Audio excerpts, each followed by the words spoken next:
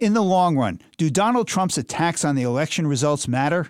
I'm Tom Hartman, and this is the Civil Liberties Minute with ACLU attorney Bill Newman.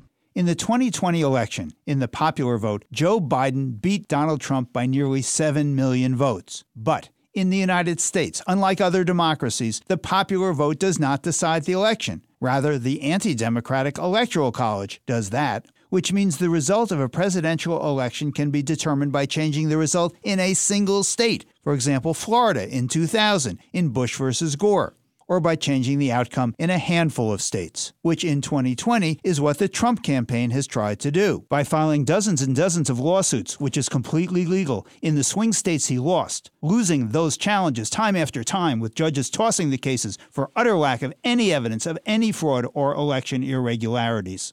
But the Trump cases have succeeded in one very important court, the court of public opinion. Repetition of voter fraud and stolen election has resulted in a significant minority of the electorate reporting that they believe those utterly unfounded and spurious claims. But perception matters. Unwarranted distrust about election results undermines people's belief in the legitimacy of their government, which is an essential element of democracy. How long the damage will last and what form it will take remain undecided. The Civil Liberties Minute is made possible by the ACLU because freedom can't defend itself.